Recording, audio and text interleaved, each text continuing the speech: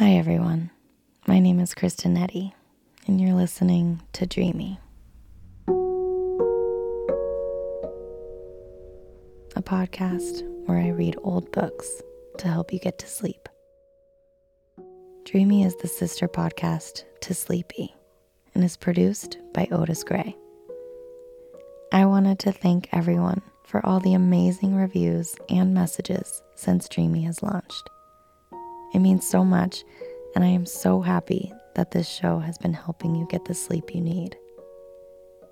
Since Dreamy is a brand new podcast, your reviews help so much in making it easier for other people to find the show and get the sleep that they need too. So if this podcast helps you sleep and you haven't left a review yet, it would mean a lot if you left a rating and review on Apple Podcasts to help the show grow. And you can leave a request for a book you'd like to hear in the review. Thank you. The music you're hearing is by RBKE, and the cover art for Dreamy is by Gracie Kanan. Tonight I'll be reading The Garden of Paradise by Hans Christian Andersen. I hope the prince's journey to the Garden of Paradise helps you on your journey to a good night's sleep. Now is the time to gently close your eyes. Get really comfortable. Take a deep breath in, and on your exhale, feel your body completely relax while I read you a bedtime story.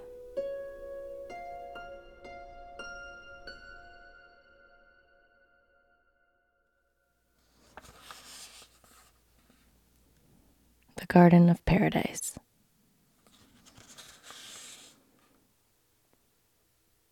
There was once a king's son. Nobody had so many or such beautiful books as he had. He could read about everything which had ever happened in the world and see it all represented in the most beautiful pictures. He could get information about every nation and every country, but as to where the Garden of Paradise was to be found, not a word he could discover. And this was the very thing he thought most about. When he was quite little and was about to start school, his grandmother had told him that every flower in the Garden of Paradise was a delicious cake, and that the pistils were full of wine. In one flower, history was written. In another, geography or tables. You had only to eat the cake and you knew the lesson. The more you ate, the more history, geography, and tables you knew.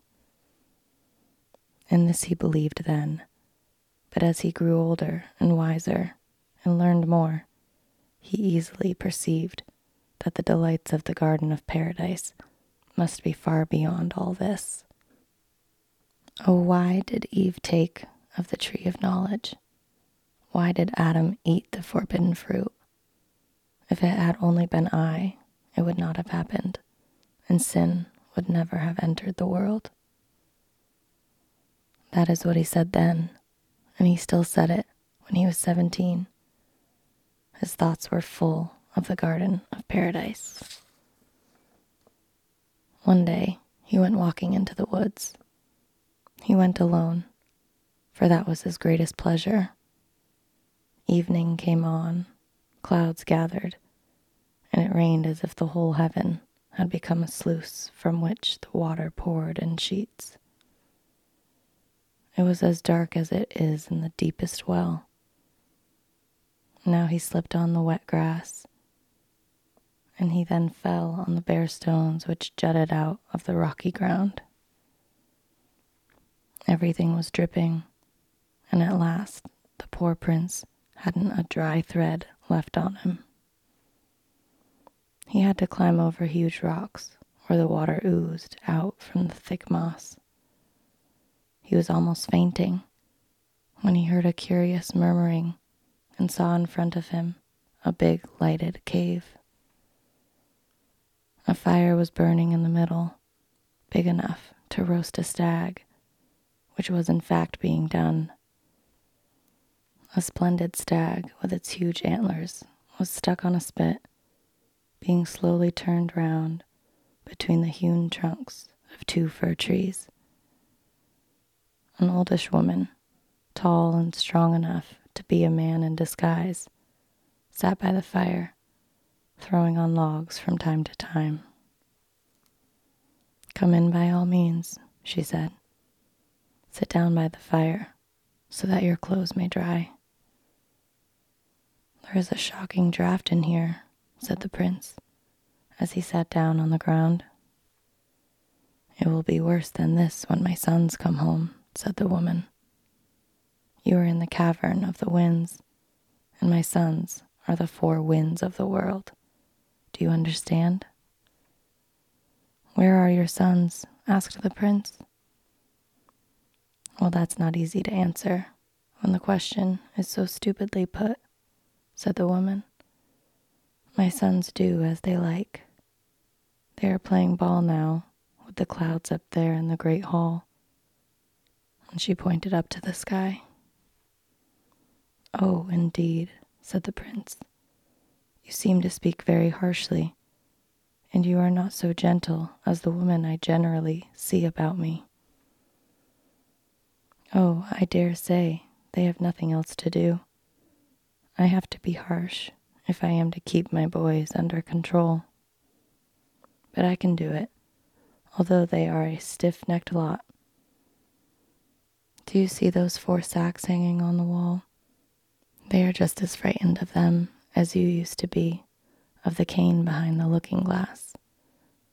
I can double the boys up, I can tell you, and then they have to go into the bag. We don't stand upon ceremony, and there they stay. They can't get out to play their tricks till it suits me to let them out, but here comes one of them now." It was the north wind who came in with an icy blast. Great hailstones peppered about the floor, and snowflakes drifted in. He was dressed in bearskin trousers and a jacket, and he had a sealskin cap drawn over his ears. Long icicles hung from his beard, and one hailstone after another dropped from the collar of his jacket. "Don't go straight to the fire," said the prince. "You might easily get chilblains." "Chilblains," said the north wind with a loud laugh. "Why, they are my greatest delight. What sort of a feeble creature are you? How did you get into the cave of the winds?" "He is my guest," said the old woman, "and if you are not pleased with that explanation, you may go into the bag. Do you understand me?" This had its effect, and the north wind now told where he came from and where he had been for the last month. "I come from the Arctic seas," he said.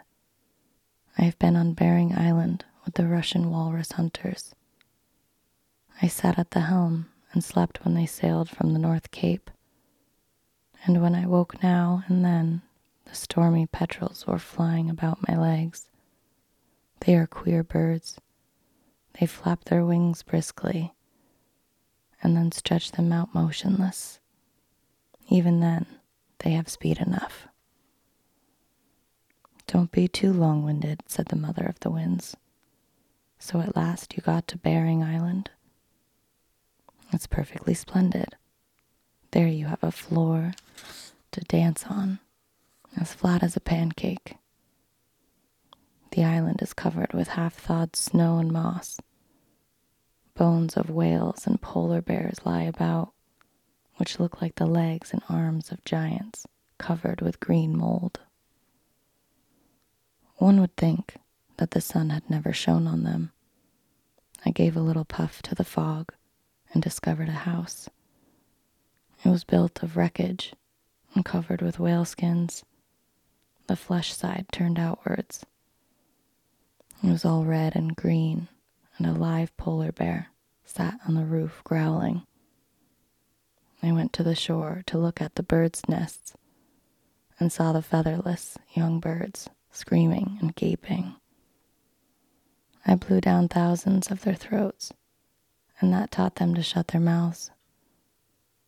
A little further, the walruses were rolling about like monster maggots with pigs' heads and teeth a yard long. "You're a good storyteller, my boy," said his mother. "It makes my mouth water to hear you." Then there was a hunt. The harpoons were plunged into the walruses' breasts, and the steaming blood spurted out over the ice like fountains. Then I remembered my part of the game. I blew my ships, the mountain-high icebergs, against the boats. Oof, how the crews whistled and screamed, but I whistled louder. They were obliged to throw the dead walruses, chests, and ropes out upon the ice. I shook the snowflakes over them and let them drift south to taste the salt water. They will never come back to Bering Island. "Then you've been doing evil," said the mother of the winds. "What good I did, the others may tell you," said he. "But here we have my brother from the west. I like him best of all. He smells of the sea and brings a splendid, cool breeze with him." "Is that the little Zephyr?" asked the prince. "Yes, certainly it is Zephyr, but he is not so little as all that. He used to be a fine boy, but that was long ago. He looked like a wild man of the woods, but he had a broad-brimmed hat on to protect his face. He carried a mahogany club cut in the American mahogany forest. Nothing else would do for him." "Where do you come from?" asked his mother. "From the forest of wildernesses," he said, "where the thorny creepers make a fence between every tree, where the water snake lies in the wet grass, and where human beings seem to be superfluous." "What did you do there?" "I looked at the mighty river, saw where it dashed over the rocks and dust, and flew with the clouds to carry the rainbow. I saw a wild buffalo swimming in the river, but the stream carried him away. He floated with the wild duck, which soared into the sky at the rapids, but the buffalo was carried over with the water. I liked that, and blew up a storm so big that it whirled the primeval trees about like shavings." "And you have done nothing else?" asked the old woman. "I have been turning somersaults in the savannas, patting the wild horse, and shaking down coconuts. Oh, I have plenty of stories to tell, but one need not tell everything. You know that very well, old woman." Then he kissed his mother so heartily that she nearly fell backwards. He was indeed a wild boy. The south wind appeared now in a turban and a Bedouin's flowing cloak. "It is fearfully cold in here," he said, throwing wood on the fire. "It is easy to see that the north wind got here first." "It is hot enough to roast a polar bear," said the north wind. "You are a polar bear yourself," said the south wind. "Do you want to go into the bag?" asked the old woman. "Sit down on that stone and tell us where you have been." "In Africa, mother," he answered. "I have been chasing the lion with the Hottentots in Kaffir land. What grass there is on those plains, as green as an olive. The gnu was dancing about, and the ostriches ran races with me, but I am still the fastest. I went to the desert with its yellow sand. It looks like the bottom of the sea. I met a caravan. They were killing their last camel to get water to drink, but it wasn't much they got. The sun was blazing above and the sand burning below. There was no end to the desert. I burrowed into the fine, loose sand and whirled it up in great columns. That was a dance.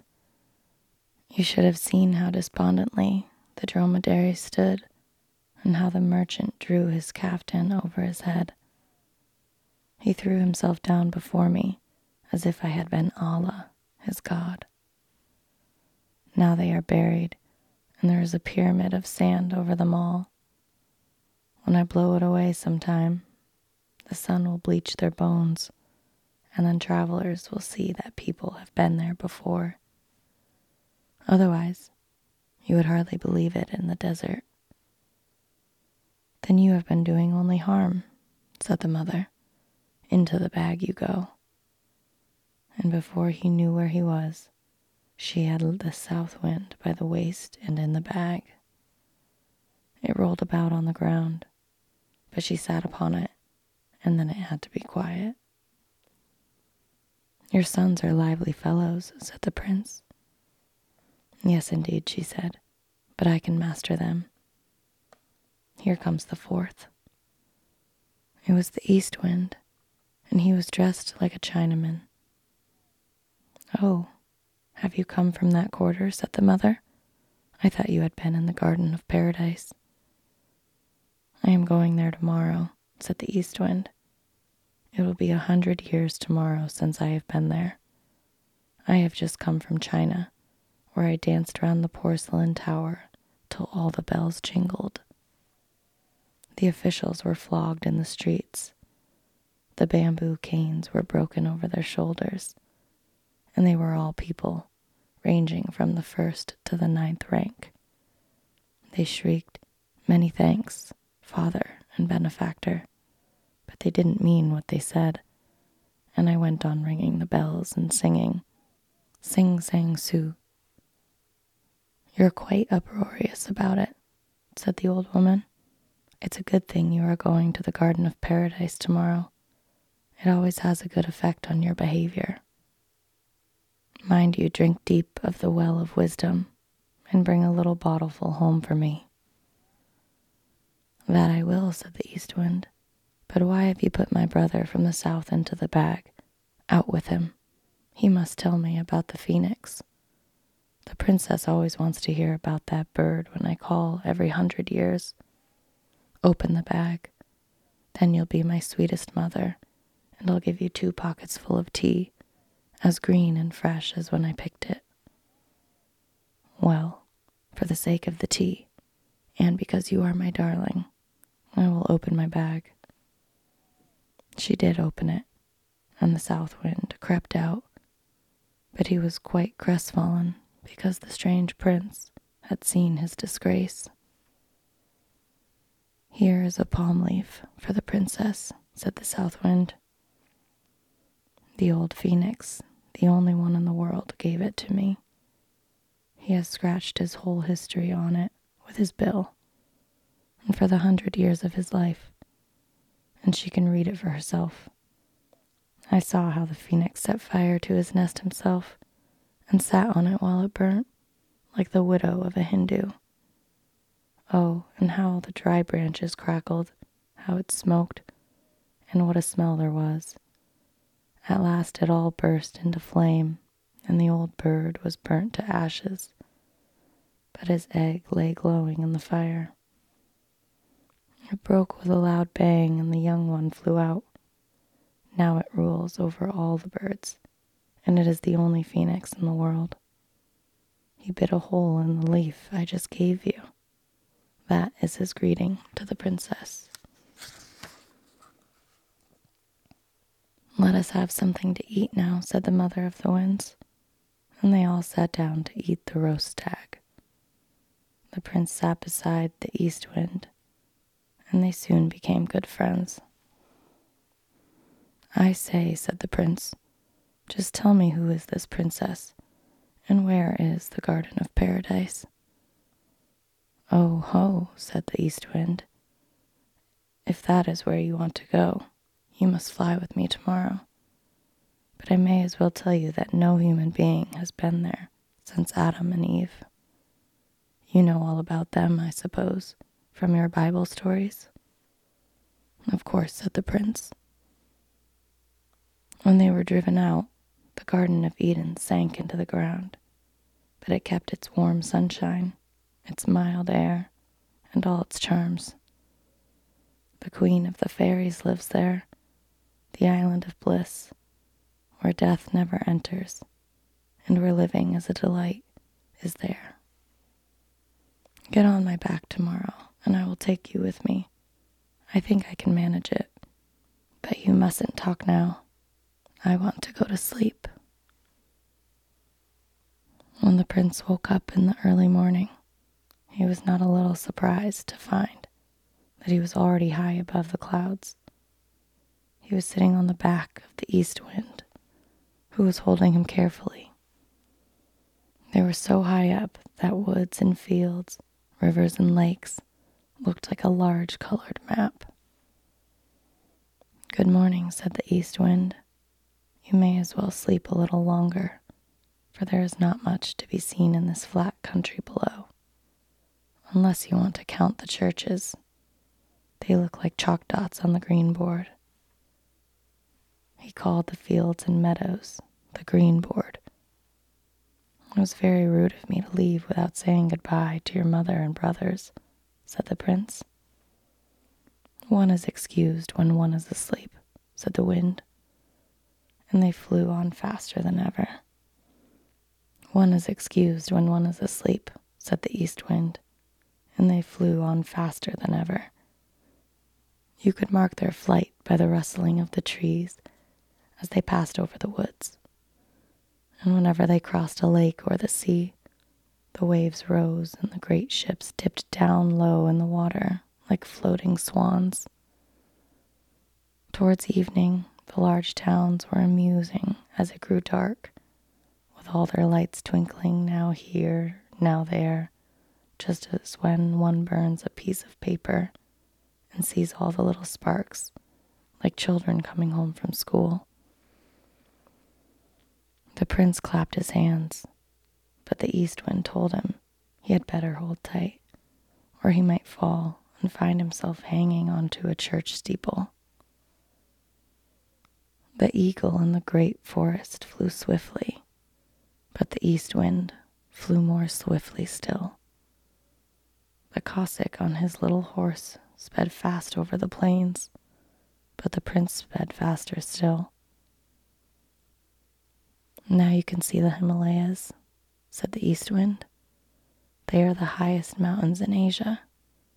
We shall soon reach the Garden of Paradise. They took a more southerly direction, and the air became scented with spices and flowers. Figs and pomegranates grew wild, and the wild vines were covered with blue and green grapes. They both descended here and stretched themselves on the soft grass, where the flowers nodded to the wind, as much as to say, "Welcome back." "Are we in the Garden of Paradise now?" asked the prince. "No, certainly not," answered the east wind, "but we shall soon be there. Do you see that wall of rock and the great cavern where the wild vine hangs like a big curtain? We have to go through there. Wrap yourself up in your cloak. The sun is burning here, but a step further on it is icy cold. The bird which flies past the cavern has one wing out here in the heat of summer, and the other is there in the cold of winter. The bird which flies past the cavern has one wing out here in the heat of the summer, and the other is there in the cold of winter. So that is the way to the Garden of Paradise, said the prince. Now they entered the cavern. Oh, how icily cold it was, but it did not last long. The east wind spread his wings, and they shone like the brightest flame. But what a cave it was! Large blocks of stone, from which the water dripped, hung over them in the most extraordinary shapes. At one moment, it was so low and narrow that they had to crawl on hands and knees. The next, it was as wide and lofty as if they were in the open air. It looked like a chapel of the dead, with mute organ pipes and banners turned into stone. "We seem to be journeying along death's road to the garden of paradise," said the prince. But the east wind never answered a word. He only pointed before them where a beautiful blue light was shining. The blocks of stone about them grew dimmer and dimmer, and at last they became as transparent as a white cloud in the moonshine. The air was also deliciously soft, as fresh as on the mountain tops, and as scented as down among the roses in the valley. A river ran there, as clear as the air itself, and the fish in it were like gold and silver. Purple eels, which gave out blue sparks with every curve, gamboled about in the water, and the broad leaves of the water lilies were tinged with the hues of the rainbow. The flowers themselves were like fiery orange flames, nourished by the water, just as oil keeps a lamp consistently burning. A firm bridge of marble, as delicately and skillfully carved as if it were lace and glass beads, led over the water to the island of bliss, where the garden of paradise bloomed. The east wind took a prince in his arms and bore him over. The flowers and leaves there sang all the beautiful old songs of his childhood, but sang them more wonderfully than any human voice could sing them. Were these palm trees or giant water plants growing here? The prince had never seen such rich and mighty trees. The most wonderful climbing plants hung in wreaths, such as are only to be found in gold and colors on the margins of old books of the saints or entwined among their initial letters. It was the most extraordinary combination of birds, flowers, and scrolls. Close by on the grass stood a flock of peacocks with their brilliant tails outspread. Yes, indeed, it seemed so, but when the prince touched them, he saw that they were not birds, but plants. They were big dock leaves, which shone like peacock tails. Lions and tigers sprang like agile cats among the green hedges, which were scented with the blossom of the olive, and the lions and tigers were tame. A wild dove, glistening like a pearl, beat a lion's mane with its wings, and an antelope, otherwise so shy, stood by nodding, just as if he wanted to join the game. The fairy of the garden now advanced to meet them. Her garments shone like the sun, and her face beamed like that of a happy mother rejoicing over her child. She was young and very beautiful, and was surrounded by a band of lovely girls, each with a gleaming star in her hair. When the east wind gave her the inscribed leaf from the phoenix, her eyes sparkled with delight. She took the prince's hand and led him into her palace, where the walls were the color of the brightest tulips in the sunlight. The ceiling was one great shining flower, and the longer one gazed into it, the deeper the calyx seemed to be. The prince went to the window, and looking through one of the panes, saw the tree of knowledge, with the serpent and Adam and Eve standing by. "Weren't they driven out?" he asked. The fairy smiled and explained that time had burned a picture into each pane, but not of the kind one usually sees. They were alive, and the leaves moved, and people came and went like the reflections in a mirror. Then he looked through another pane, and he saw Jacob's dream, with a ladder going straight up into heaven, and angels with great wings were fluttering up and down. All that had ever happened in this world lived and moved on these window panes. Only time could imprint such wonderful pictures. The fairy smiled and led him into a large, lofty room, the walls of which were like transparent paintings of faces, one more beautiful than the other. There were millions of the blessed who smiled and sang, and all their songs melted into one perfect melody. The highest ones were so tiny that they seemed smaller than the very smallest rosebud, no bigger than a pinpoint in a drawing. In the middle of the room stood a large tree with handsome drooping branches. Golden apples hung like oranges among its green leaves. It was the tree of knowledge, of whose fruit Adam and Eve had eaten. From every leaf hung a shining red drop of dew. It was as if the tree wept tears of blood. "Now let us get into the boat," said the fairy. "We shall find refreshment on the swelling waters. The boat rocks, but it does not move from the spot. Yet all the countries of the world will pass before our eyes." It was a curious sight to see the whole coast move. Here came lofty, snow-clad Alps, with their clouds and dark fir trees. The horn echoed sadly among them, and the shepherd yodeled sweetly in the valleys. Banyan trees bent their long, drooping branches over the boat. Black swans floated on the water, and the strangest animals and flowers appeared on the shore. This was New Holland, the fifth portion of the world, which glided past them with a view of its blue mountains. They heard the song of priests and saw the dances of the savages to the sound of drums and pipes of bone. The pyramids of Egypt, reaching to the clouds, and fallen columns and sphinxes half buried in sand, next sailed past them. Then came the aurora borealis, blazing over the peaks of the north. They were fireworks which could not be imitated.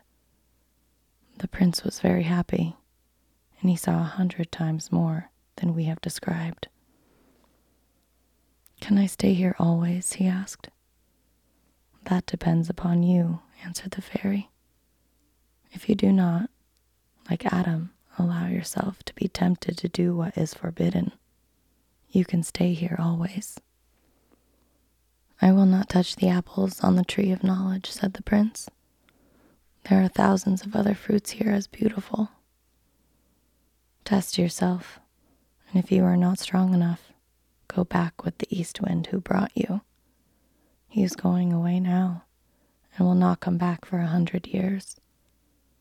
The time will fly in this place like 100 hours, but that is a long time for temptation and sin. Every evening when I leave you, I must say, 'Come with me,' and I must beckon to you. But stay behind, do not come with me, for with every step you take, your longing will grow stronger. You will reach the hall where grows the tree of knowledge. I sleep beneath its fragrant, drooping branches. You will bend over me, and I must smile. But if you press a kiss upon my lips, paradise will sink deep down into the earth, and it will be lost to you. The sharp winds of the wilderness will whistle round you. The cold rain will drop from your hair. Sorrow and labor will be your lot." "I will remain here," said the prince. And the east wind kissed him on the mouth and said, "Be strong then, and we shall meet again in 100 years. Farewell." Then the east wind spread its great wings. They shone like poppies at the harvest time, were like the northern lights in a cold winter. "Goodbye, goodbye," whispered the flowers. Storks and pelicans flew in a line, like waving ribbons, conducting him to the boundaries of the garden. "Now we begin our dancing," said the fairy. "At the end, when I dance with you, as the sun goes down, you will see me beckon to you and cry, 'Come with me,' but do not come. I have to repeat it every night for 100 years. Every time you resist, you will grow stronger, and at last, you will not even think of following. Tonight is the first time, so remember my warning." And the fairy led him into a large hall of white transparent lilies. The yellow stamens in each formed a little golden harp, which echoed the sound of strings and flutes.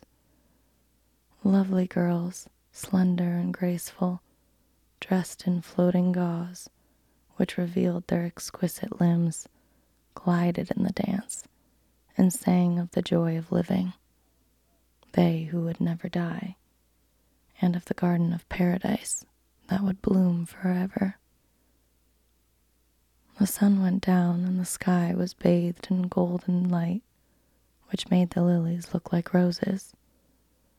The prince drank the foaming wine handed to him by the maidens. He felt such joy as he had never known before. He saw the background of the hall opening, where the tree of knowledge stood in a radiance that blinded him. The song coming from it was soft and lovely as his mother's voice, and she seemed to say, "My child, my beloved child." Then the fairy beckoned to him and said so tenderly, "Come with me," that he rushed towards her, forgetting his promise, forgetting everything, on the very first evening that she smiled and beckoned to him. The fragrance in the scented air grew stronger. The harps sounded sweeter than ever, and it seemed as if the millions of smiling heads in the hall where the tree grew nodded and sang, "One must know everything. Man is lord of the earth." They were no longer tears of blood which fell from the tree. They seemed to him to be red shining stars.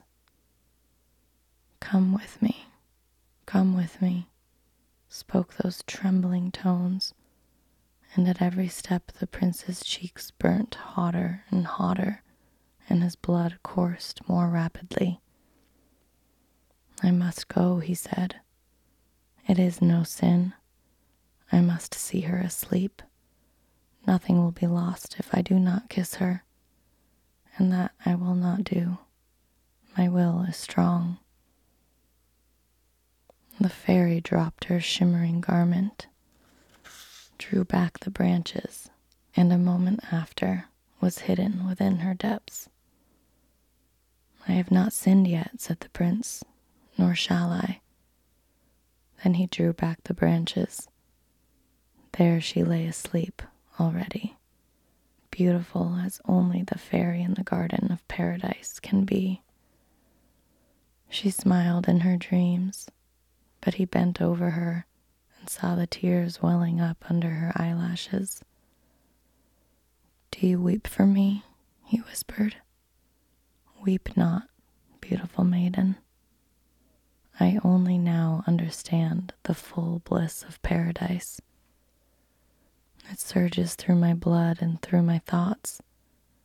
I feel the strength of the angels and the everlasting life in my mortal limbs. Even if everlasting night comes over me, a moment like this is worth it." And he kissed away the tears from her eyes. His mouth touched hers. Then came a loud thunder, louder and more awful than any he had ever heard before, and everything around collapsed. The beautiful fairy, the flowery paradise sank deeper and deeper. The prince saw it sink into the darkness of night. It shone far off, like a tiny twinkling star. The chill of death crept over his limbs. He closed his eyes and lay long as if dead. The cold rain fell on his face, and the sharp wind blew around his head, and at last his memory came back. "What have I done?" he sighed. "I have sinned like Adam, sinned so heavily that paradise has sunk low beneath the earth." He opened his eyes, and he could still see the star, the faraway star which twinkled like paradise. It was the morning star in the sky. He got up and found himself in the woods near the cave of the winds, and the mother of the winds sat by his side. She looked angry and raised her hand. "On the very first evening," she said, "I thought as much. If you were my boy, you should go into the bag." "Ah, he shall soon go there," said Death. He was a strong old man, with a scythe in his hand and great black wings. "He shall be laid in a coffin, but not now. I only mark him, and then leave him for a time to wander about on earth, to expiate his sin and to grow better. I will come sometime, when he least expects me. I shall come back, lay him in a black coffin, put it on my head, and fly to the skies. The garden of paradise blooms there too, and if he is good and holy, he shall enter into it. But if his thoughts are wicked, and his heart still full of sin, he will sink deeper in his coffin than paradise sank. And I shall go only once in every 1,000 years to see if he is to sink deeper or to rise to the stars, the bright stars up there."